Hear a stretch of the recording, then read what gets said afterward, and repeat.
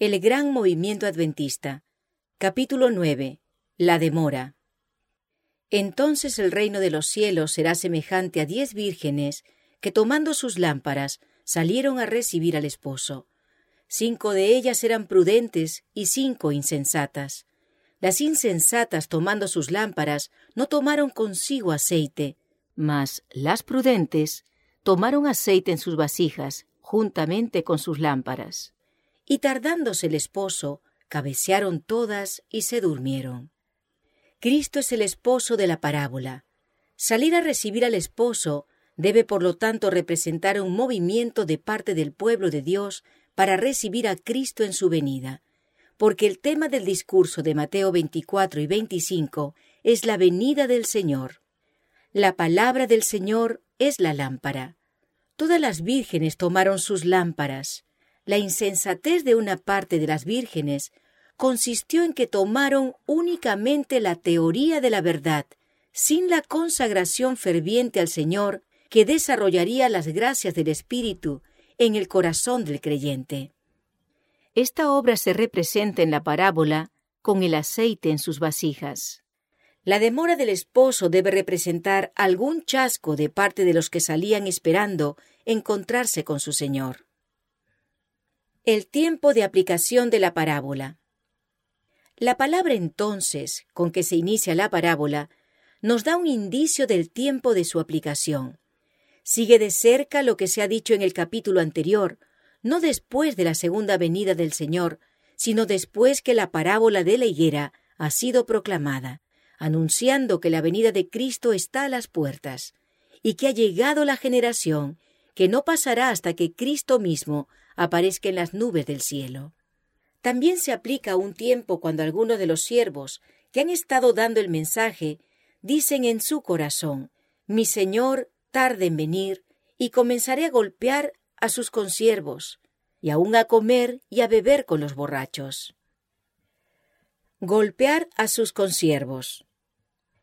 Estos fueron consiervos que proclaman armoniosamente el mismo mensaje, pero ahora una parte de ellos abandona lo que se le había enseñado y golpean a sus consiervos que están dando el alimento a tiempo e indicando la preparación necesaria para encontrarse pronto con el Señor.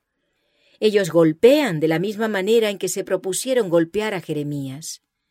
El pueblo dijo: «Venid, irámoslo de lengua, y no atendamos a ninguna de sus palabras». En este sentido, estos siervos comenzaron a enseñar de una manera que estorbaba la obra de los siervos fieles. Esta misma clase de siervos recibe el mensaje: «Acuérdate, pues, de lo que has recibido y oído, y guárdalo y arrepiéntete, pues si no velas, vendré sobre ti como ladrón, y no sabrás a qué hora vendré sobre ti». La parábola de las vírgenes se aplica al tiempo cuando los consiervos abandonan el mensaje de la próxima venida del Señor y comienzan a golpear. También comienzan a hacer algo más: comer y beber con los borrachos. Se unen en banqueteo con los que desean gratificar sus apetitos. Salomón dijo de ellos: «No estés con los bebedores de vino, ni con los comedores de carne, porque el bebedor y el comilón empobrecerán». El primer chasco. La pregunta surgirá ahora: ¿qué hubo en la experiencia del advenimiento que responde a estas afirmaciones? Hubo movimientos que concuerdan plenamente con la profecía. Aquellos que daban el mensaje hasta abril de 1844 trabajaban entre las iglesias, y los ministros de las diversas iglesias se unieron a sus esfuerzos. De este modo, ellos eran consiervos. Aquellos que daban el mensaje enseñaban que los 2300 días de Daniel 8:14 terminarían con el año judío de 1843, que sería en nuestro año 1844. Ellos proclamaron que la hora del juicio de Dios vendría al final de ese período. Cada denominación en el país en ese tiempo sostenía que el día del juicio sería introducido por la segunda venida de nuestro Señor. Por esto es lógico notar que los adventistas suponían que el Señor vendría al final de ese período profético. Dijeron: Este período puede terminar con el mes 21 de marzo de 1844, el último del año judío natural de 1843. Así que anticipaban el último día de marzo o el 1 de abril de 1844 como el momento cuando el Salvador podía venir. Se desarrollan los siervos malos. Cuando vino el último día de marzo y pasó, y el Señor no vino, los que habían trabajado previamente con los mensajeros del Señor, pero que no habían consagrado su vida de todo corazón al mensaje, se tornaron contra él. Comenzaron a oponerse a la obra y a hacer todo lo que podían para limitar el camino de los que todavía seguían enseñando la doctrina de la pronta venida del Señor y el mensaje de la hora del juicio. En sus corazones dijeron: «Mi Señor tarda en venir». Con sus labios ellos ahora enseñaban que todo el mundo debía convertirse antes que el Señor pudiera venir, que los judíos debían regresar a Palestina y establecer el servicio del templo en Jerusalén antes que el Mesías viniera. Algunos hasta enseñaron que la venida de Cristo era una venida espiritual, que ocurría en la conversión y también a la muerte de las personas. Dar alimento a tiempo. Mientras estos atacaban a sus consiervos, aquellos que todavía se aferraban a la fe convocaban a los creyentes en salones y arboledas, dándoles alimento a tiempo, mostrándoles que las señales de los tiempos y las profecías cumplidas declaraban, al igual que antes del chasco, que la venida de Cristo está cercana a las puertas. Festines en la iglesia. Mientras ellos hacían esto, comenzó lo que antes era desconocido en las iglesias protestantes: el invitar a la gente a venir a la iglesia para festines y diversión. Todos los que quisieran ir eran invitados a participar con ellos de sus necedades. La primera vez que escuchamos de algo similar en Norteamérica fue en el mes de mayo de 1844, justo después del chasco. Sucedió de esta manera: mientras William Miller, en un salón de Rochester, Nueva York, estaba instruyendo y exhortando a varios centenares de adventistas, diciéndoles: «Estamos en el tiempo de demora de Mateo 25, aférrense a su fe, pronto tendremos más luz sobre este asunto». Se estaba teniendo un festival en el subsuelo de una de las casas de reunión más grandes de Rochester.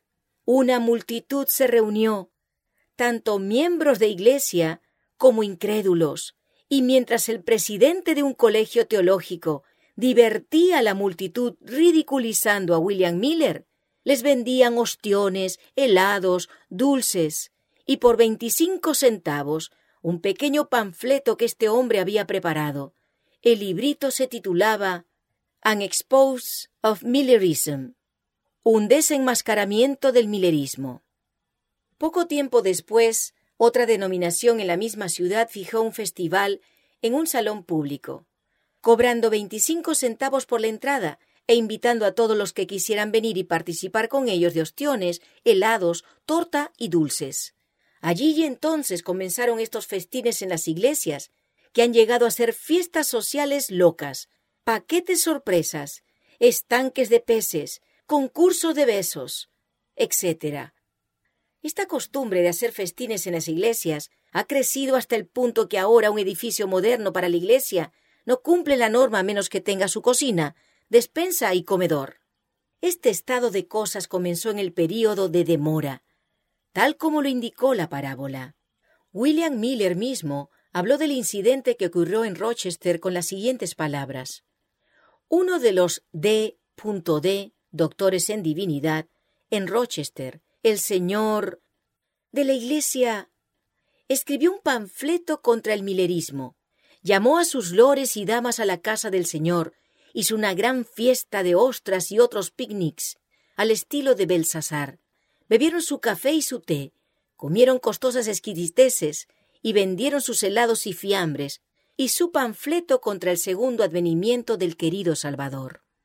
La noche antes que saliera de allí, otro reverendo caballero tuvo una fiesta de picnic en un salón público o auditorio y vendió lo mismo de arriba, sus boletos, helados y dulces. Yo estuve contento de escuchar que algunas de las iglesias de diferentes sectas no aprobaban tales fiestas babilónicas, y espero en mi alma que no todas estas iglesias sectarias se encuentren comiendo y bebiendo con los borrachos cuando Cristo venga. Estoy asombrado de que estos reverendos caballeros no se vean en el espejo de la palabra de Dios, y les recomendaría que leyeran Lucas capítulo 14, versos 12 al 14, Mateo 24, versos 48 al 51, Lucas capítulo 13, versos 25 al 28, Segunda de Pedro capítulo 2, verso 13, Judas del 10 al 21. Ciertamente estos son los últimos tiempos. Si el pastor Miller hubiera tenido una visión de lo que las iglesias están haciendo en sus fiestas de donaciones, con tortas para encontrar el anillo, filas para besarse por 10 centavos, sociales locos, santas loterías y otros juegos de azar, etc., habría temblado con santo horror. El tiempo de demora. Los adventistas encontraron consuelo en el hecho bíblico de que cuando se hiciera el anuncio de la próxima venida de Cristo, habría conectado con él un tiempo de demora.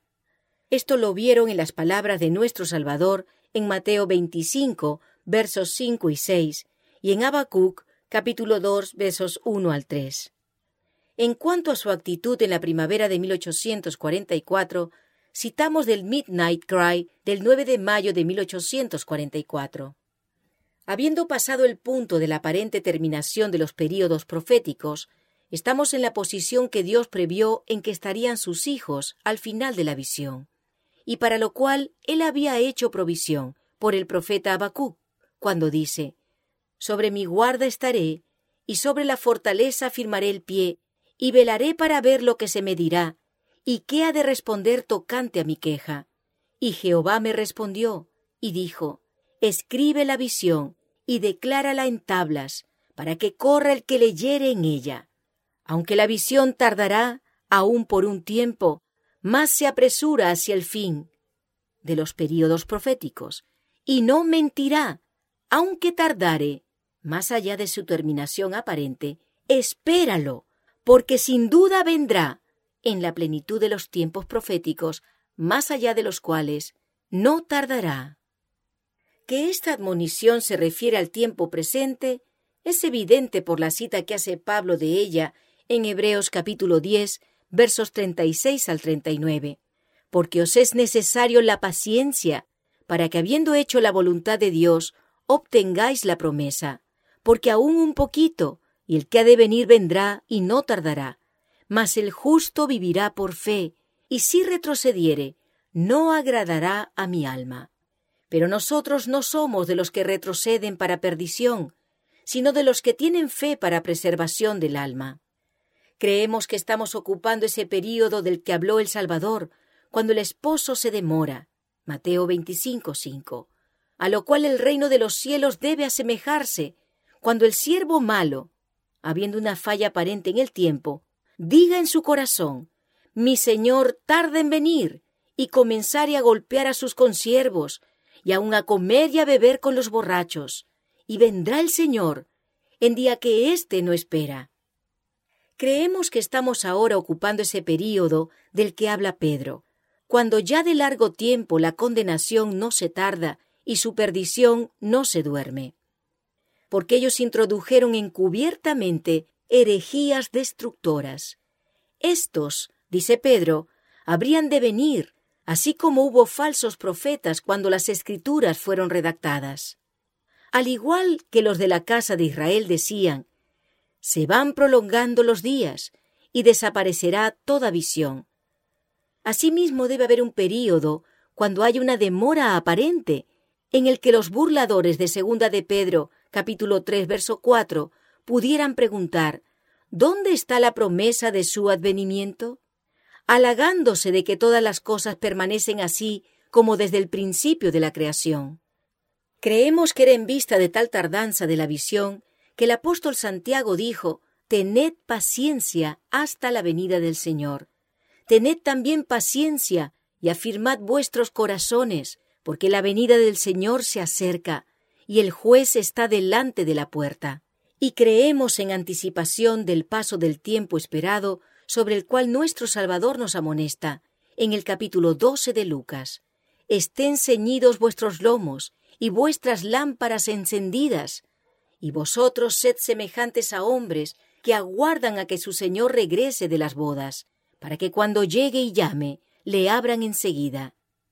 Esperar implica el paso del tiempo, hasta ese tiempo en que no esperamos. Por lo tanto, nuestro Señor añade: bienaventurados aquellos siervos a los cuales su Señor, cuando venga, halle velando. Continuaremos, Dios mediante, a proclamar: He aquí viene el esposo, salid a recibirlo, y la hora de su juicio ha llegado. Y confiamos en que no dejaremos de seguir clamando en voz alta al mundo y a la Iglesia, que nos despertaremos de sus cantos de paz y escucharemos las ofertas de misericordia que hace Dios. Tenemos la intención de seguir esperando y velando la venida del Señor, creyendo que está cerca de nosotros. Una vindicación de su obra. Una buena idea de cómo consideraban los adventistas su obra antes del 21 de marzo de 1844 y justo después de esa fecha puede obtenerse leyendo la siguiente cita tomada de un artículo bajo el título Vindicación en el Advent Herald, el 13 de noviembre de 1844, publicado por Joshua B. Himes, Sylvester Bliss y Apollos Hale. No fuimos apresurados en abrazar nuestras opiniones. Creemos que fuimos honestos y sinceros investigadores de la verdad. Obedecimos el mandato de nuestro Salvador de escudriñar las Escrituras. No confiamos en nuestra propia sabiduría, sino que nos dirigimos a Dios pidiendo guía y dirección, y nos esforzamos para ponernos sobre su altar, confiando que Él dirigiría bien nuestros pasos. Examinamos todos los argumentos que se presentaban contra nosotros con un sincero deseo de saber la verdad y ser guardados del error. Pero debemos confesar que las variadas y multiformes posiciones de nuestros adversarios solo nos confirmaban en nuestros conceptos. Vimos que si estábamos en lo correcto o no, nuestros adversarios no podían estar en lo correcto, y ellos no estaban de acuerdo entre sí. Los argumentos de cada uno eran tan débiles y pueriles que les era necesario continuamente deshacer lo que habían hecho, y por sus conceptos opuestos y contradictorios demostraban que cualquiera fuera la forma en que consideraban nuestras opiniones, ellos no tenían confianza en las opiniones de otros entre ellos. Y además, no había un punto cardinal en toda nuestra posición en la que no estábamos sostenidos por uno o más de los que se esforzaban para refutar la inmediata venida del Señor. Mientras nosotros teníamos la presentación literal de las Escrituras para sustentarnos, nuestros adversarios procuraban en vano probar que las Escrituras no han de entenderse literalmente, aunque cada profecía que se ha cumplido lo ha hecho en sus mínimos detalles en una forma sumamente literal. La explicación del chasco. Pero el tiempo, el año 1843, el año judío, pasó, y quedamos chasqueados al no contemplar al Rey en su belleza. Y todos los que se nos opusieron suponían honestamente que cada característica distintiva de nuestra creencia había sido demostrada como falsa, y que nosotros debíamos, como hombres honestos, abandonar nuestra posición completa. Y por lo tanto fue una sorpresa que ellos nos vieron aferrándonos todavía a nuestra esperanza y todavía esperando a nuestro Rey. Sin embargo, en nuestro chasco no veíamos razón para desanimarnos. Vimos que las Escrituras indicaban que debía haber un tiempo de demora y que aunque la visión tardara, debíamos seguir esperándola. También vimos que con el fin del año el período podía no estar totalmente terminado, aún sobre la suposición de que nuestra cronología era correcta, y que podía cumplirse en algún momento del año presente. Y no obstante, franca y totalmente admitimos al mundo que estábamos equivocados en el punto definido que habíamos anticipado con tanta confianza. Pero aunque estuvimos así equivocados, podíamos ver la mano de Dios en ese asunto. Podíamos ver que Él usó esa proclamación como una alarma para el mundo y una prueba para la Iglesia. Puso a su pueblo en una actitud de expectativa, llamó a salir a quienes estaban dispuestos a sufrir por amor a su nombre. Demostró para quienes el clamor de la venida del Señor era noticia de gran gozo y para quienes era un sonido no bienvenido en sus oídos. Ha mostrado al universo quiénes recibirían con gusto el regreso del Señor y quiénes lo rechazarían en su segunda, como los judíos hicieron en su primer advenimiento. Y lo consideramos como un paso en el cumplimiento del propósito de Dios en este día de preparación, para que Él pudiera guiar a un pueblo que solo buscara hacer la voluntad de Dios, para que pudieran estar preparados para su venida. Historia del movimiento después de marzo de 1844. Una breve historia del movimiento del advenimiento después del 21 de marzo de 1844 se presenta en lo siguiente. Tomado de las Signs of the Times, Señales de los Tiempos, del 31 de octubre de 1844. Después del final de 1843, el año judío, el gran cuerpo de los adventistas se calmó con la creencia de que de aquí en adelante no podíamos calcular momentos específicos con algún grado de positividad. Creyeron que estábamos donde nuestros puntos cronológicos señalaban, al final de todos los períodos proféticos, en la terminación de los cuales se esperaba el advenimiento, y que aunque tuviéramos que esperar el trozo de tiempo en que nuestra cronología podía diferir del tiempo de Dios, ya no tendríamos más indicios del tiempo específico. Habían tomado sus lámparas y salido a recibir al esposo, pero el esposo se había demorado más allá del tiempo, 1843, en que se lo esperaba. Durante esta demora de la visión, pareció ser la determinación de todos esperarla, creyendo que no podía demorarse, que se podía esperar en cualquier momento. Sin embargo, pronto fue muy evidente que las multitudes estaban formulando planes para el futuro que no hubieran formulado si hubieran creído que el Señor vendría este año, y que se habían quedado dormidas en cuanto a tener un sentido de la aparición inmediata del Señor. En otras palabras, ellos pensaron que podía venir cualquier día, o que podría demorarse un poco, tiempo durante el cual podrían gozar de un reposo refrescante. En esencia, esto era lo que había predicho nuestro Salvador. Tardándose el esposo, cabecearon todas y se durmieron. Se llama la atención al otoño de 1844. Ya en mayo de 1843, el hermano Miller había señalado el 7º mes del año sagrado judío como el tiempo de la observancia de aquellos tipos que apuntan al segundo advenimiento. Y el otoño pasado consideramos esa fecha con mucho interés. Después que pasó, el hermano S.S. Snow abrazó completamente la opinión de que según los tipos, el advenimiento del Señor sí ocurre, debe ocurrir en el 10º día del 7º mes, pero él no estaba seguro en cuanto al año.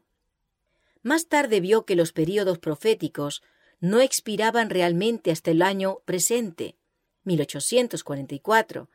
Entonces se plantó sobre el terreno de que alrededor del 22 de octubre, el 10º día del 7º mes del año actual, presenciaríamos el advenimiento del Señor de gloria. Él predicó esto en Nueva York, Filadelfia y otros lugares durante la pasada primavera y el verano. Y aunque muchos aceptaron sus conceptos, no se vio ninguna manifestación particular de sus efectos hasta alrededor de julio. Las cosechas abandonadas en los campos. En la primera parte de la estación, algunos de nuestros hermanos en el norte de New Hampshire se habían impresionado tanto con la creencia de que el Señor vendría antes de otro invierno que no cultivaron sus campos. A mitad de julio, que era la tarde de la medianoche del día año judío, tarde-mañana, calculado desde la luna nueva de abril, el comienzo de este año judío, otros que habían sembrado y plantado sus campos quedaron tan impresionados con un sentido de la inmediata aparición del Señor que no pudieron, en consonancia con su fe, cosechar sus cultivos. Algunos, al ir a los campos para cortar su pasto, se encontraron enteramente incapaces de proceder, y según su sentido del deber, dejaron sus cosechas en el campo, para mostrar su fe por sus obras, y así condenar al mundo. Esto se extendió rápidamente por todo el norte de Nueva Inglaterra. El juicio precederá al advenimiento. Durante el mismo tiempo, nuestros hermanos en Maine habían aceptado el concepto de que el juicio debe preceder al advenimiento, que se sincronizaba con la cosecha y que no solo era el fin del mundo, sino que ocupaba un período inmediatamente anterior al fin. En armonía con este concepto, pensaban que estábamos en el juicio, que la línea divisoria se estaba trazando y que los siervos de Dios estaban siendo sellados en sus frentes, la percepción de lo cual sería la señal para que los 4 ángeles que contenían los 4 vientos de la tierra los soltaran. Apocalipsis 7:1. Un despertar a medianoche. A mitad de julio, la bendición de Dios en la recuperación de los apóstatas comenzó a acompañar la proclamación del tiempo, y aquellos que aceptaban cualquiera de los conceptos referidos antes manifestaban un cambio marcado en su conducta y un repentino despertar del sueño, según lo predicho. A la medianoche se oyó un clamor: «Aquí viene el esposo, salid a recibirle». Entonces todas aquellas vírgenes se levantaron y arreglaron sus lámparas. Desde julio, estos movimientos ocurrieron en diferentes lugares de la Nueva Inglaterra, y eran distintos uno del otro, pero a todos acompañó la bendición de Dios, al recuperar a muchos cuyas lámparas casi se habían apagado, y en la santificación de sus santos. En el campestre de Exeter se encontraron todas estas influencias, mezcladas en un gran movimiento, y rápidamente se extendió a todos los grupos adventistas en el país.